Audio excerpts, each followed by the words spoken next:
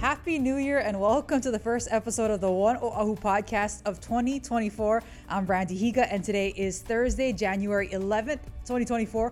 We're joined by Mayor Rick Blangiardi. Mayor, first of all, Happy New Year. And how is 2024 going for you so far? Well, thank you, Brandi, and Happy New Year to you and Happy New Year to anybody who is listening to us. Off to a fast start, and I'm excited about that. You know, we've made no small plans for ourselves. This was the beginning of our fourth year. Earlier last week, January 2nd, made 3 years we've been in office. I actually think we're really now starting to hit our stride. So I'm excited about the plans we've made, but more than anything, I'm excited about the team we have in place and their capability. And so for me, it's going to be about execution and looking forward to us accomplishing a lot this year. Yeah, kind of tailing on that. The start to a new year is kind of a natural time for reflection. What are some of the accomplishments you're particularly proud of from the past year? Well, that's a good question. You know, there were a lot of things. I think I always want to start with the evolution of our team or the development of our team. I saw some people really step into places last year and step up, if you will, in their performances. They really hold great promise. I really thought that the town halls that we did last year was one of the highlights. It was very educational for us. Clearly, getting the rail to start on June 30th was no small achievement, and getting the FTA back and all the acknowledgments that came with that most of the general public doesn't know. But given the series of problems we had to work through to make that a reality, was very gratifying and be able to meet all those objectives or milestones, if you will. But the area in housing, the efforts in our housing, have really encouraged me about what we're going to do forward. And we've got a real good plan now. Our housing plan's in place. We put a stake in the ground on what we want to get done over the next 5 years, and what we've done already to be on track to deliver 18,000 units. In addition to that, Governor Green getting elected, the conversations we were able to have, I think some of our planned collaboration, if you will, is unprecedented. We were really on track to make some really big announcements in the homeless area, which is an area that I'm not satisfied with as far as the progress we made the past year. There's more we could do. I can tell you this, though. Compared to other municipalities nationally, the fact that our numbers stayed flat to down in a couple of cases is no small accomplishment, because in most major cities, and we are a major city, homelessness has gone up. And it's gone up in some cases dramatically in certain places. So for me, the fact that we are sort of right there around 4,000 on Oahu, holding steady, not an acceptable number by any stretch, but clearly an opportunity for us. And I'm hoping that a year from now, when you ask me the same question, I can talk about the inroads we made with homelessness. But I have really a lot of confidence in the kind of housing efforts we're going to make. We made a lot of strides in DPP last year. They haven't quite all manifested themselves yet in with respect to our working relationship with the public, although in the solar industry, we really closed the gap. We had a lot of issues with residential and townhomes. That now has been put to bed. We did over almost 12,000 solar permits last year. We're representing more than 60% of the applications we had, total applications. So the very fact that we could help that part of it is important because of homeowners, but also good for our overall economy and our contribution, because the solar industry is a significant player. So look, it was just a myriad of things, but I want to start the way I finished. I'm so excited and confident in our team. And, and this is a time now where we're getting ready for all the NFL playoffs, and people talk about the great teams and whatever. I think in the same terms in looking at our administration, because so much of what has to happen is predicated on their talents, their commitment, their dedication, their grit and their determination, and their levels of expertise. So I have great expectations this year that this will be our best year in office by far. You touched on it, but there are some areas where I assume you would like to see improvement. So maybe on the other end of it, right, we talked about accomplishments, not necessarily New Year's resolutions, but departments or strategies that you want to prioritize this year. Well, I think homelessness is a big one for us. We just announcing that Sam Moku is going to move over from being chief of staff over to DCS to be our homeless coordinator. So happens he's very good friends, former teammates with John Mizuno, who just took over for the state, and I'm hoping that there'll be some synergy there. I know the governor and I both have had a lot of conversations and discussions, and we've got plans and things are in place, but you need the guys in the field making things happen. So we're going to put a lot of pressure on them to succeed. And I say them, it's not just Sam, on both John and Sam, because conceptually or collectively, state and city need to really work together on this because of the combined resources and what that represents. So that's one of the areas. Clearly, as much as I just said about DPP's performance to date, having that stuff, as I indicated, manifest, seeing some real improvement, if you will, in the time that it takes for people to get their permits and how well we can facilitate that. We've got the bar set really high, and we're counting on automation, we're counting on technology, we're counting on the people that we're working with outside, with Acuity and a few other people now, for all the things that we've put in place to really start to happen. So I'm excited about that. That'll be a huge contribution on so many different levels, not the least of which is, again, to our overall economy. You know, look, we're still in an economic rebuild. Post-COVID, 3 years later, not even three, we're not even out of COVID for 3 years.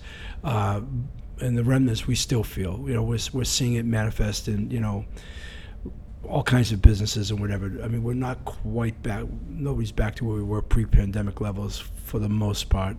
And we're still, that's an uphill battle. And so anything and everything we can do to contribute to the overall momentum of our economy locally is really important for us. And look, I think the rest of it is, you know, we're making a lot of inroads on hiring at the city and the staffing and cutting time delays down, but it's in our recruiting efforts too. This year is going to be a real area because we have critical needs. We need engineers desperately. We're doing a lot of work with the various unions to get some understanding so we can be competitive both in skilled engineers, IT sector, with respect to modernizing the city. These are things that people don't really necessarily talk about per se or see, but I can tell you the men and women who work for the city and county have everything to do with the quality of the work that gets done and the amount of work. And so if we're understaffed, you know, it's not a good thing. We've been understaffed for a long time. We've really made some inroads in our HR department to help with that, and the rest of it's just this job, as I've said repeatedly. I know I'm an elected official. I know that people think of perhaps mayors as politicians. This job is an operating job. I've said time and again, it's about solving problems and getting stuff done. And I think that's where we're focused, and I think that's where I probably feel the most grounded and confident in making that statement. We're not playing any games. There's no drama. We work well around with the city council. We work well across the street with the state. We work well with our prosecutor's office, our police department, anybody and everybody maybe in past times where there was just a lot of noise. We don't have any of that. Everybody's focused on doing stuff and getting the right stuff done. I want to go back to something you said. You mentioned Chief of Staff Sam Moku moving over to kind of tackle homelessness. Yeah. For some people that might sound jarring, but if you can remind folks, Sam actually held a director position in the city prior. Right. And what kind of attributes did you see in him that would make him successful for something like this? Well, you know, Sam has a big heart. You know, and he's well loved by a lot of people, and he's an influencer. You know, because he's been around. Not only was he a director, but you know, Sam was a real star at UH, and after he left that, had gone off and did a lot of things to create some success and high visibility in town. He knows just about everybody, and that's an important thing too. Because when I say he's an influencer, you got to be able to mix well with people, get to know them and whatever. Because you know, you don't do that job on an island. And tackling the homeless issue, not only is it a collaboration with the state, but you got your you have your homeless service providers, you have your nonprofits, as I started to say. You just have a lot of people and players, churches, etc., and various other interest groups. And so what I've noticed about Sam is he has a skill. He's one of these rare guys that gets everybody to like him. I mean, I've yet to hear anybody say something bad. And I wanted to have somebody in there who had a heart for the job, who had some knowledge, if you will, and certainly now I'm working with John. Those two guys can cultivate their game plan, but also it's a kind of person who go out and get people who want to do something to help, because that's what we need. We need help to do it. You need that kind of collaboration, cooperation, you know, in a number of sectors. So I think that's what it's about, and I'm really going to be cheering for Sam to do a great job. As I told him on the last day of when we signed all the papers and he transferred over, you need to be successful with this for not just yourself, not for our administration, but for everything that this city and this island needs. You got to hit this one out of the park. So I'm going to count on him. You mentioned HPD and kind of the way that we work with them, but it was a difficult way for that department to start off the new year with two of their own in the ICU. I know that you got a chance to visit with those 2 officers that were involved in that incident with the armed attempted murder suspect. Can you talk about that visit if you're comfortable? Well, yeah, I mean, I want to respect the privacy of those men, but we got over there really the day after, and it was chilling. It's sobering. I mean, you walk in and you see 2 men in ICU.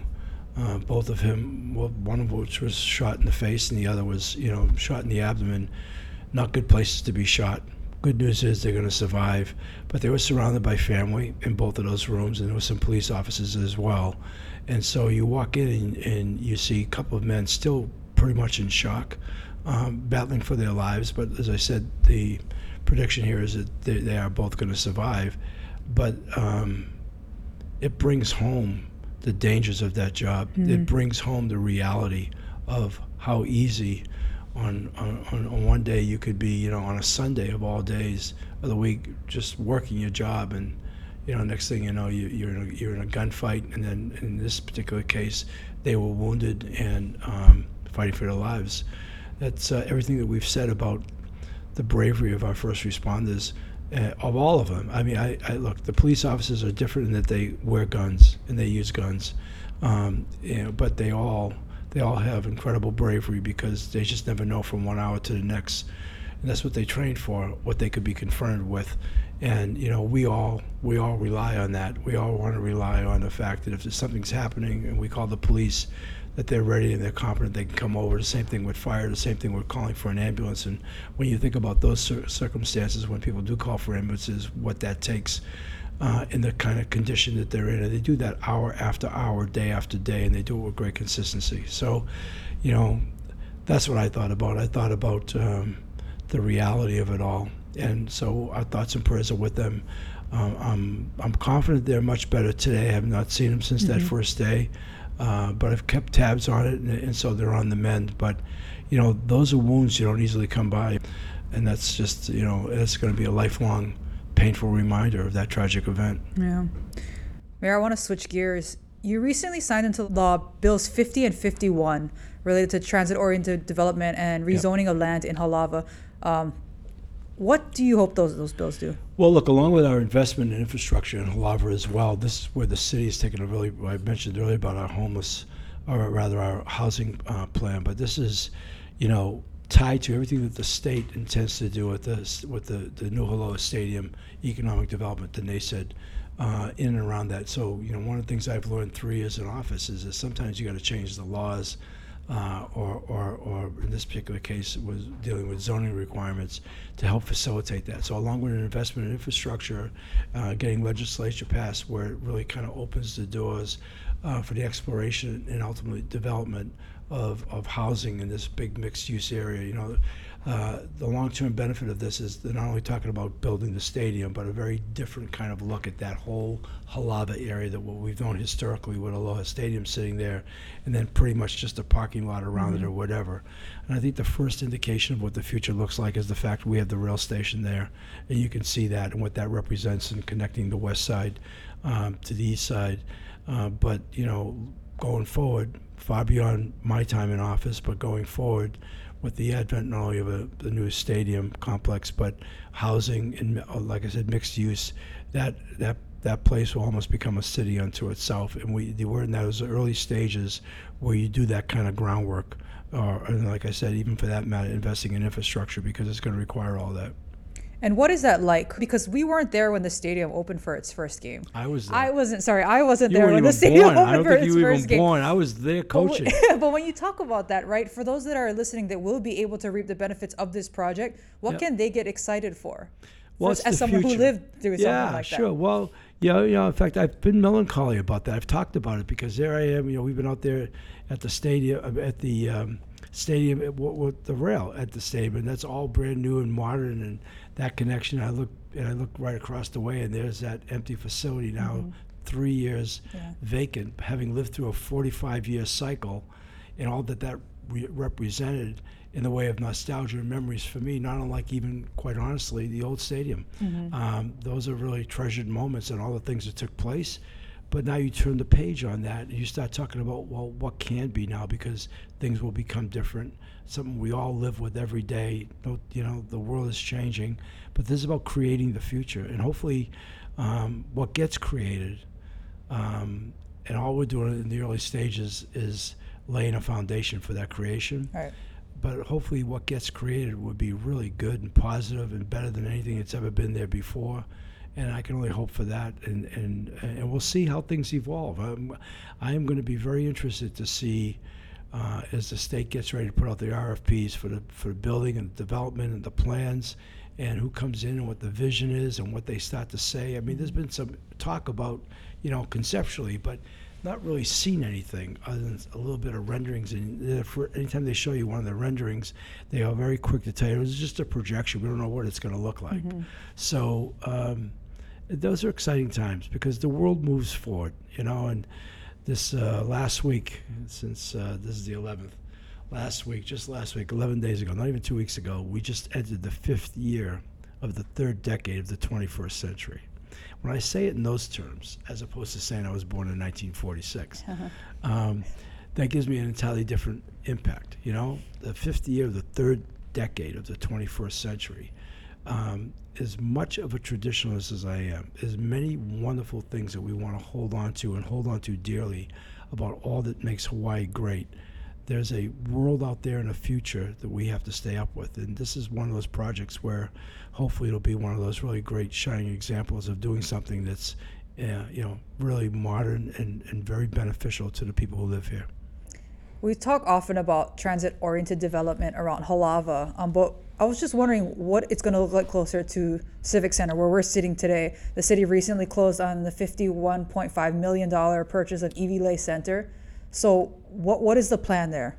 Well, the plan there is for mixed use of residential. We hope that maybe, and again, without any renderings and development, maybe have 1,000 units in there, whether it's in one tower or two towers. It's 3.8 acres. We want to put in restaurants. We want to put in a very different train station than what was planned to provide access in both ways. That's why we're actually in the process of, it was announced at the same time about our acquisition of First Hawaiian Bank on North King Street, right by Dillingham. But there are other parcels in there we're looking at. We're looking at a complete transformation of that area, which candidly has been, warehouses would be kind. It's been some really dilapidated properties. They've been dilapidated for many years in that area. Not ideal, not well suited for anybody feeling even comfortable in. We're going to change all of that. And I'm very excited about that. The possibilities of what we can do between Iwilei Center and the other acquisitions we're making, what that'll represent, in addition to hopefully being a stimulus. I know Castle and Cook owns over 18 acres in that area, is looking at doing some big things as well. When you consider, Iwilei and its proximity to the urban core, downtown, that's the next big frontier. Just as we've seen Kaka'ako develop in a different way, given its proximity to downtown Ala Moana, Waikiki, and it'll be an ongoing looking at the future plans of the Hughes Corporation. Iwilei is a place for people to live, people to play, people to work. And I've worked out there for many years. I mean, just in between, just right down the road at Waikimilo, and that whole area would go through it every day. But if you just were to go up in a drone or just in a low-flying thing and look down on Iwilei and how it relates to the downtown Chinatown corridor, I mean, it's an incredible piece of real estate. And at some time, the time was going to come where that no longer should be what it's been for a long time as an old seaport that we were, and still are.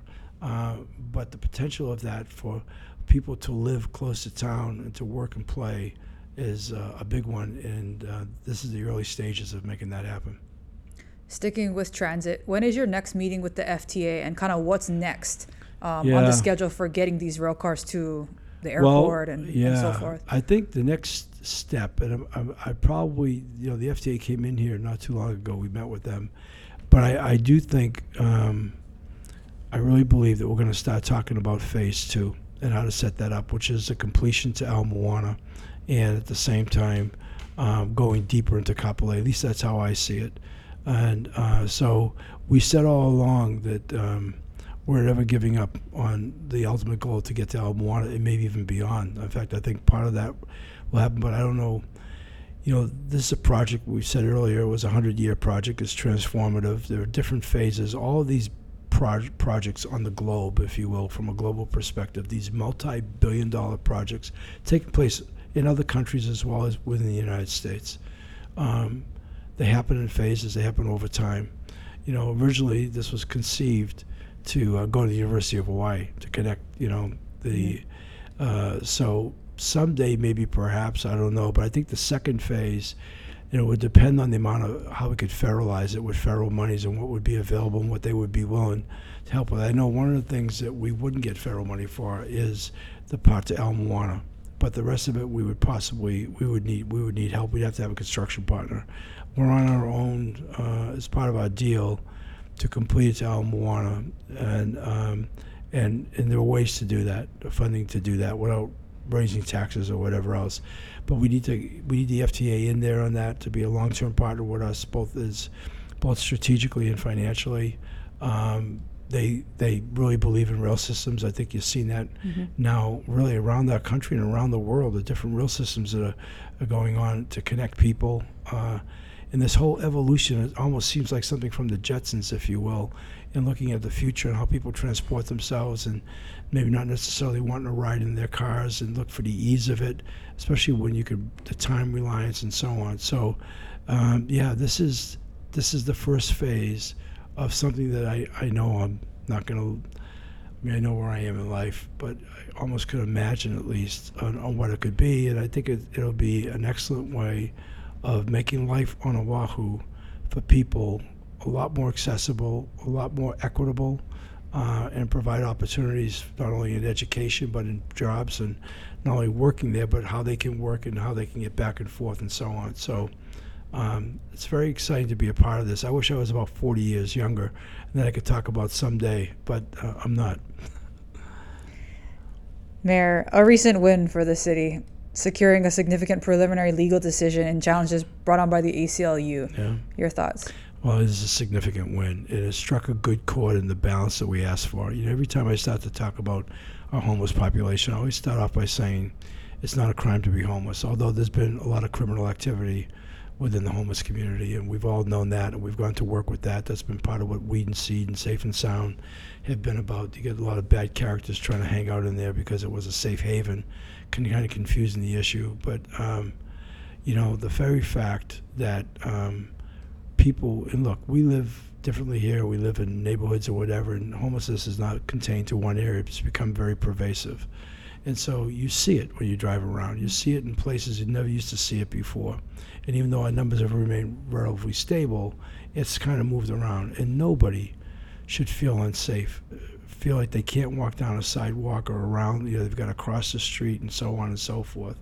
So this gives us that opportunity not to let things get out of control in that regard while we battle, if you will, the challenge of taking people off the streets and putting them in places where they could live. And and it's not, I can't say the whole group. You don't want to. There's a lot of stratas to the homeless population. Those people in economic need who are okay mentally but just fell on hard times financially, we can provide help. We can provide help now. We want to certainly do that. And some of our acquisition strategy on housing for them is precisely that. Yeah. But for that hardcore, for that, not just men, but mostly men, that incorrigible person has been out there for 10 years, it suffers from addictions or illness, that's not an easy person to deal with, and we have to have facilities and resources to deal with that. So this allows us to not get pushed around. Quite honestly, this was a remarkable decision by Judge Tanaki, because the ACLU on that Ninth Circuit District Court ruling had gained a lot of momentum in other cities. And recently I was asked to go to San Francisco, and then somebody called me and said, you really don't want to go to San Francisco, right? And I've seen videos and whatever, but they've they've taken away the soul of a lot of major West Coast cities, not to mention elsewhere, by being far too liberal. Look, you hear about it all the time in the border crossings and what's going on and what's impacting. And so this is our own little warfare here, if you will. We're trying to treat people with as much humanity as we possibly can, especially for those people who are willing to be helped and want to be helped. But, I have no room, no patience for people who think they have license to get in there and block streets and do everything else that they do, and not trying to better their lives or improve those conditions. So this allows us to work with that. It's around this time each year for the past 3 years, we nail down a few things. We set in stone the date and the location for your State of the City address. Is there anything you're able to give away publicly? Yeah, I think we're going to do it on March 14th. This time we're going to shift gears a little bit. We're going to take it over to the Blaisdell, to the Pikaki room, where we have those conference rooms set up. Your boss, Scott Humber, and I went over there and looked at it, and we met with Dita Holyfield, who's our Director of Enterprise Services. And I think it's a bigger room. I think it's got some nice staging possibilities and whatever, and we want to invite as many people as we can there. And we're going to do something a little bit different in that spirit of change. And I also feel in the challenge of the fact that, we have one kind of conversation like this, but I've said to our team, in the spirit of what I just said to you about my expectations of this team, this is really about their celebration of their work. This is not about me going up there saying, I. This is about our deliverables. This is about holding us accountable. This is about doing the things we said we're going to do, and for that matter, in some cases, telling people what they can expect from us so they can hold us accountable. So that's what, to me, the State of the City is about, and I'm excited to do that. And given all the success of last year, my only angst right now, because you can only do this in a limited time frame, like an hour, is to make sure we can cover all the things that have happened. I've said it before, I'll say it again, and continue to say it. We are trying to regain trust in local city government in a world right now where politics has gone into the national narrative on politics. I just, last weekend was watching some of the national news shows and listening to, because it's already starting on the presidential stuff. It's been going on for a while, but now it's starting to heat up because it's game time. Even President Biden came out and blasted Trump, very, aggressively. But you're hearing it now from, like people like Ron DeSantis and Nikki Haley and a lot of other people. And, things are getting exaggerated, not exaggerated, but amplified, if you will, in the politics of everything. And so we want the public to feel that they can trust us, and then we're going to gain that trust through our actions and our deeds and what we deliver. And at the same time, in the spirit of kind of what we were talking about on new and different or whatever, is creating hope in the future. We want people to feel excited about tomorrow, even though none of us can predict tomorrow. And so there's things you need to do that are purposeful that create that sense, and that's what we want to deliver. So you get a chance like a State of the City, you want to take that moment in time and make it matter, make it count, and say, okay, this is what we've done, this is what we're going to do, and have everybody feel pretty good about it. After last year's State of the City address, you and your cabinet embarked on a 2 to 3 month town hall tour where you went all over the island. What can folks expect this year? Is there something similar already on the Same thing, only better. Yeah. Same thing, only better. We're going to do 13 this year. We're going to add on 2. We did 11 in 10 weeks last year, and it was a journey of learning, as we talked about that. So it was more than the 9 council districts. Obviously, in a couple of areas we had a couple, but this year we're going to add on one as a youth town hall that we want to talk to younger people in the spirit of what I just got done saying about tomorrow, if you will, because young people think about tomorrow. What does that mean? Do they feel positive about it, or do they feel negative about it? Can we help them feel positive about it? Because we don't want them feeling negative, because we already deal with enough teenage suicide. We already deal with enough people saying, I'm going to leave, there's no future for me here, all that stuff, the out-migration. So we want to do that. And we're also going to take on the LGBTQ community, because it's a sizable community, and we want to give them a voice. As we've said in these sessions, they can ask us anything, but we go there to listen too. So we really felt like we're going to do 13 of them, and we'll start again. Not exactly sure of our schedules. I do like doing them on Thursday nights So I think we'll do it again on Thursday nights. I'm not exactly sure of the actual start date. An issue that came up during the last round of town halls was the Kohuku pool. Yeah. I know that we try to kind of close the ends on all these issues that come up at the town halls and not let anything fall through the cracks. What's the latest there? Well, we've had several meetings with AES, and we've got funding, and we got the design early. I think we have a memorandum of agreement between our Department of Parks and Recreation and with Lawson. Not Lawson, AES, I'm sorry, Central Lawson's our contact, Lawson, AES, and they've already committed $5 million to the project, and we're spending that first part in our planning and development as a part of the memorandum of understanding. We know the location at Kahuku High School. Everybody seems to be in agreement in that. We're going to build a really competitive pool, not only just for the school, but for all the people who live out on that side of the island, accessible. And so I think I have a meeting coming up, actually. I know it's on my calendar relatively soon. Tuesday, and so we'll have that before we have another town hall out there. And I think this time we get out to Laie. Last year we were out there. It was really funny. They brought the girls' water polo team and everybody else. And they were just saying, how the lament that while we're on an island surrounded by water, and most everybody enjoys some form of water recreation, and it's whether from advanced surfing, body surfing, and people. But the ocean is one kind of water. Having a really good pool is another kind of water, and that other kind of water, for all that it affords people from the standpoint of recreation, what it affords teams to play, and all of that, is what we need to build and create. So, what do you hope to get done Tuesday night at that community meeting? Is that to Well, I want to tell people that it's for real. Last year we heard about it, we heard the cry, we responded as aggressively, as quickly as we could. There was some concern that AES wouldn't be a financial partner. They've come in and actually upped their contribution by $1 million. They originally talked about $4 million, but they're down to $2.5 million. We got them back to the $4 million, we got them back to $5 million, and that's our seed money. And meanwhile, it gives a chance for the city to plan on capital improvement. We think to build this pool the right way is going to be. I hate to throw a number out there because I'm uninformed on what it really takes. Mm-hmm. But let's just say it's no less than $25 million, and hopefully not that much greater. But it could go another 10 or 15. I don't know. The one challenge is building on that side of the island. And we went out and did a tour of BYU Hawaii just to see all their construction and how they're doing it, and they've done some innovative things. But that's a long way for people to go back and forth every day, and trucks and labor, all that stuff. So. There's significant additional costs, and maybe that's part of the reason why it's never been done before, because it's just so damn hard. But those things that we find hard, we like doing. Mm-hmm. What's going to be done this year as the ledge opens next week? Are any bills, anything in particular you'd like to see past this session? Well, yeah, we're going to go over and ask them for some money this time. We haven't asked them for any money on some of the appropriations, and right now, as of this morning, I don't have all that clear in my head on exactly what we're going to ask. But I think the time has come that we can reach out to the city and look, and we're very sensitive, and that's part of the reason why it's not finalized yet.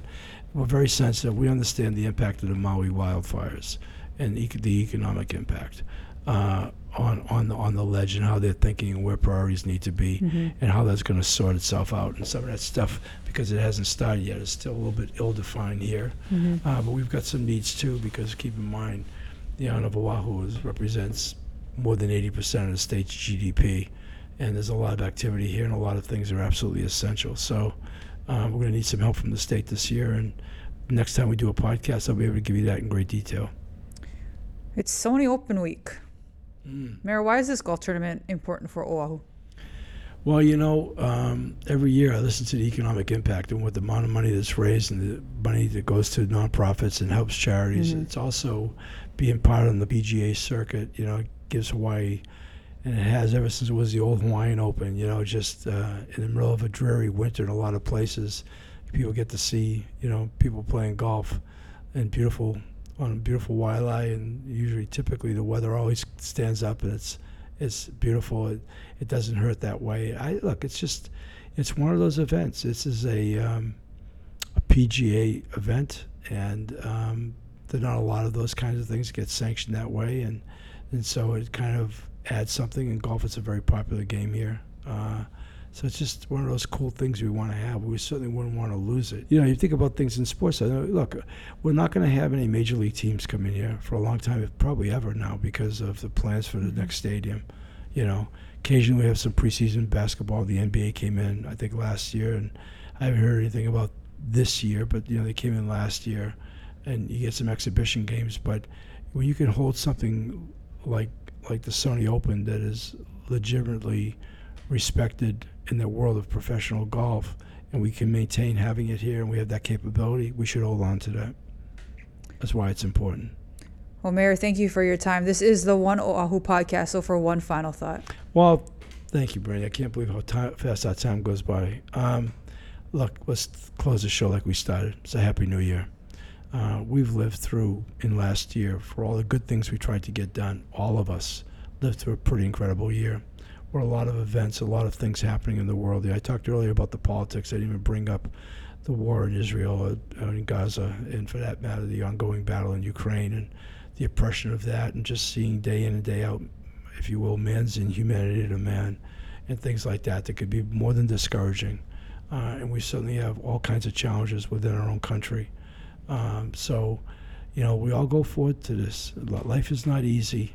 We need each other to make it as best as possible, but all of that to me starts with people's attitudes too, and we're blessed to live in Hawaii, and at times our isolation can be a negative, creates hurdles, and other times it could be a tremendous asset. So I tend to be a really idealistic person and ask a lot of people to help us make this just a great place for all of us to live, work, and play. We're all blessed to live here. So I want to wish everybody a great 2024. It's the year of the dragon. And I just finished a couple of Chinese meetings, and people are very excited about that. They think that lends itself to all kinds of good things and prosperity. Let's make that happen. What are you, by the way? What is your animal? I think I'm a dog. Is the dog supposed to fare well in this year? I you know what? I don't know enough about that, but I'm going to say I hope so. Yes. And I'll find out. I didn't know that, but I will tell you that I am very optimistic about what we're going to achieve as a team here in the city, and because I believe in that. I believe in the potential of this team to deliver stuff that has never been done before, and just the joy of that. Earlier in the week you were with me, and we recognized 5 young ladies that won a national championship at Cal Lutheran, Division III, admittedly, but they weren't even, they weren't even supposed to even be in the tournament, much less win the whole thing. There's so much to be said for that. And that starts with, when we were talking to them, they said we just took it one step at a time, not knowing full well until we got to that championship game that all roads led to that. It's kind of how I look at things too, okay?